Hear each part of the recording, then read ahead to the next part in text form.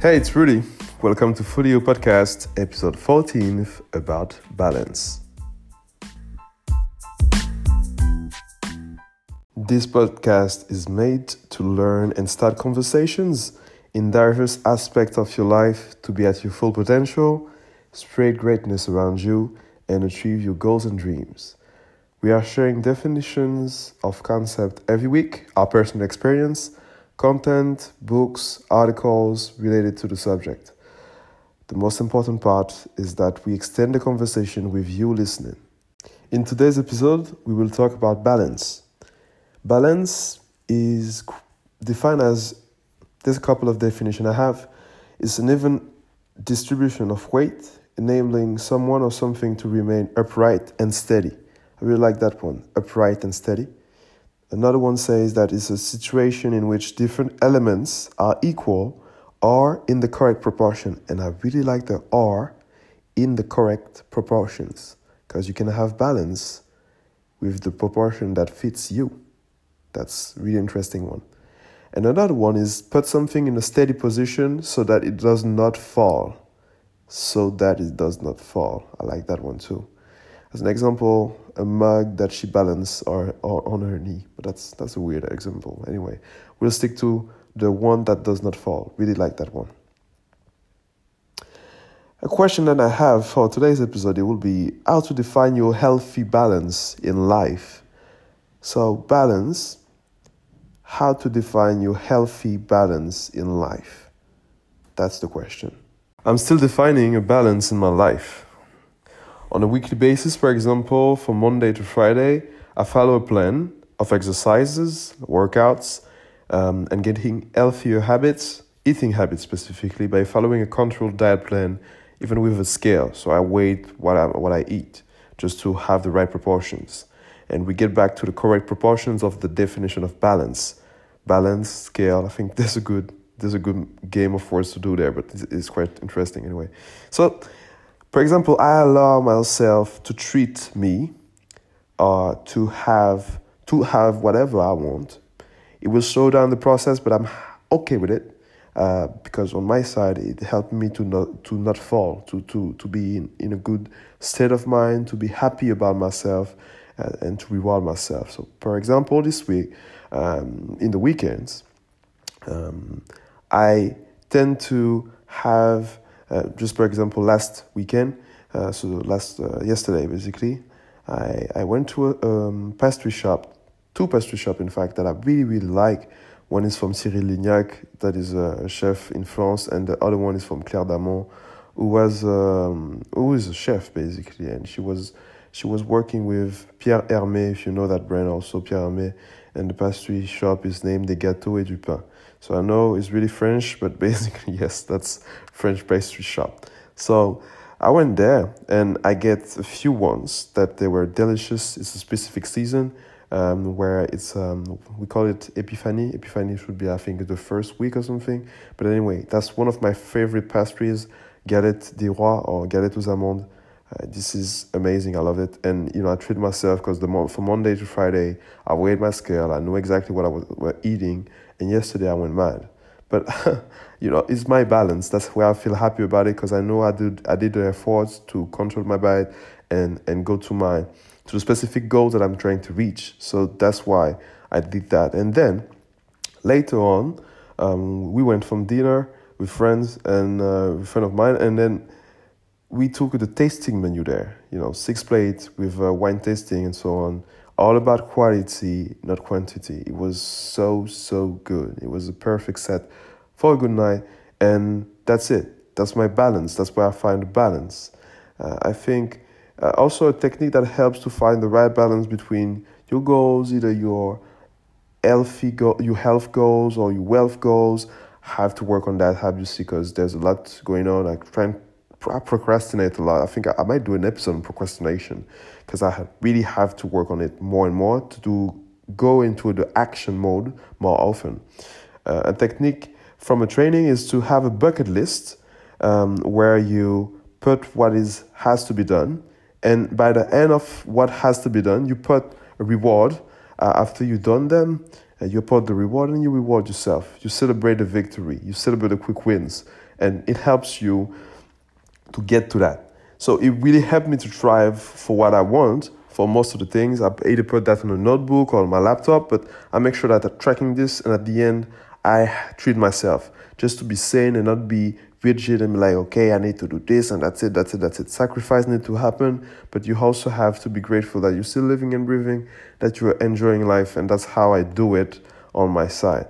So for the references of today, I have two articles, two pieces of content. It's not articles, in fact. There's one TED Talk, and there's a question that was in a podcast, another one, that really, really resonated with me, and that helped me to find some balance.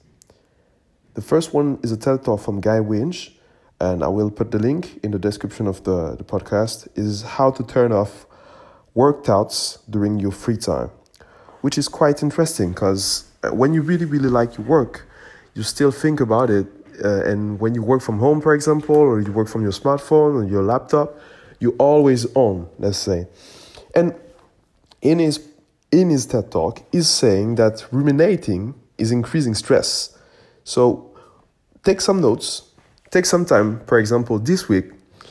Every time you're ruminating about your work, you're saying, oh, I don't like this and like that. Oh, I hate this thing. No. Like, just put that note down and take a piece of paper or something, or a note, and wrote down why you're ruminating about and when you did it. Because every time you ruminating about your work or your workload, it increases your stress level, which is not good. And that's why it's not good, and it doesn't help to turn off. So thinking about a situation in a creative way helps more than ruminating about it in a productive way. Think about what you like best about your work, or how you could solve it in a creative way, or what you could get it out of a situation that you don't like. Rather than you ruminating about it, find a solution and see it in a different way. There's also something, how to turn off from work, is that when you work from home or you work in a space in your house, to have a specific part, even if you have a tiny house, because we all know we're not living in no penthouse in Paris, or even in Guadeloupe, or even, I don't know where you're from or where you're at, if you're in Canada, if you're in Singapore, if you're in Ivory Coast, if you're in anywhere in the world, you might not have a big space to work from home, let's say. Even if the place is small, make sure that this specific place is just for work. Don't work on a couch, don't work on your bed, for example. Make sure you have a specific place. So when you will leave that place, it will mean that you are no longer work. So you're shutting down work. Really helps. You have to be strict and, for example, switch off the emails. Sometimes my friends are like, yeah, what? You don't get notification out of your emails? I've been doing this for a long time. It really helped myself. I check the emails. I don't let the email check me, which means that I don't receive a notification, a ring, or anything, a pop-up or something when an email comes in. I don't have that. I have to go to my inbox to see what is going on, and it really helps to switch off. Otherwise, your mind get diverted, and you don't know what to do. Then distracted, not diverted, distracted, and you don't know what to do afterwards. You know what to do, but at least it's less easy to get back to your focus. So really, really help. Make sure that you have also an outfit. It's an outtake from the TED Talk. That you have an outfit that matches work.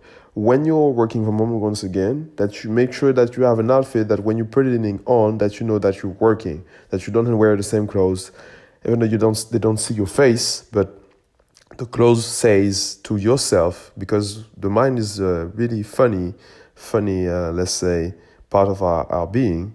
You can trick it like this, just by having the clothes that says, okay, I'm working now.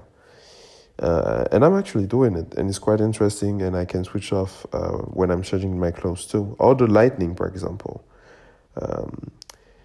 And the last thing is that sometimes, it's an outtake also, the last one, sometimes it's not about changing jobs, but it's just about changing how you think. we're in a society now that every time there's a painful part, you're like, oh my God, I'm going to switch it up. It can happen. It's fine. If you don't like your job, you can change it. But seeing it in a different way, or you have a phase, is different. And being creative about it can help you to learn way more about yourself and about the job that you're currently doing. So take some time, think about it, and trying to see things differently, or things that helps you to maneuver in your life in a different way. Like you do your work for a purpose, for a reason, to make sure that you have a better next step in your life, for example. See in a different way. The second part, the second reference, is a podcast from Melissa Ford.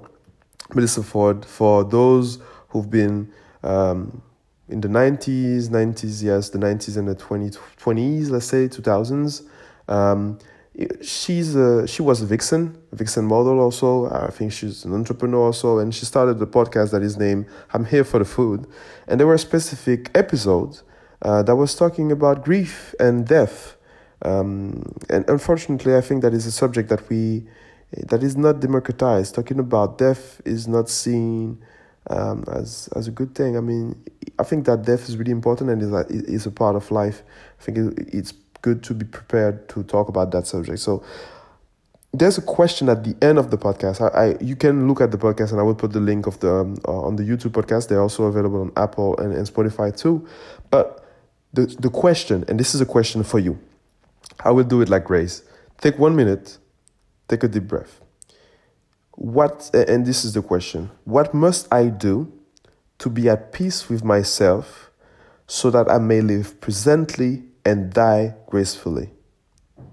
I repeat, what must I do to be at peace with myself so that I may live presently and die gracefully? I mean, this question was everything to me. I was like, wow, because this is a common thing. We all die. We are gonna die one day, but rather die happy. And at least you're on your way doing what you want to do. I mean, it really resonated with me. So to shape a balanced life, ask yourself this question once again. What must I do to be at peace with myself so that I may live presently and die gracefully? It was said by a deaf doula, and basically, go watch this episode. Is definitely great. I loved it.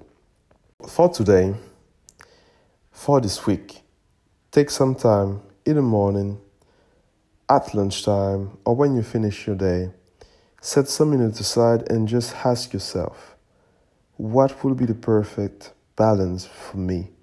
And works towards it. So take back one of the definition, which is a situation in which different elements are equal or in the correct proportions. I think the correct proportion varies from one to another, and it's really important for you to know that you have to find your right proportion. What makes it good for you? What makes it balanced for you? Seek into yourself. Don't look for answers outside of yourself. All the answers are inside yourself. Take some time, which is not that easy, I know, but take some time and ask yourself this question. What will make myself balanced? What will make myself happy, let's say, for this week, for example, or for this day? And it might help you to set you on the right track and know that you want to move toward that direction, you want to move toward that energy, and I hope this will definitely help. So that's just a big outtake out of it. Just ask yourself, what would be the perfect balance for me? Either on a daily, on a weekly. Just ask yourself this when you're doing something.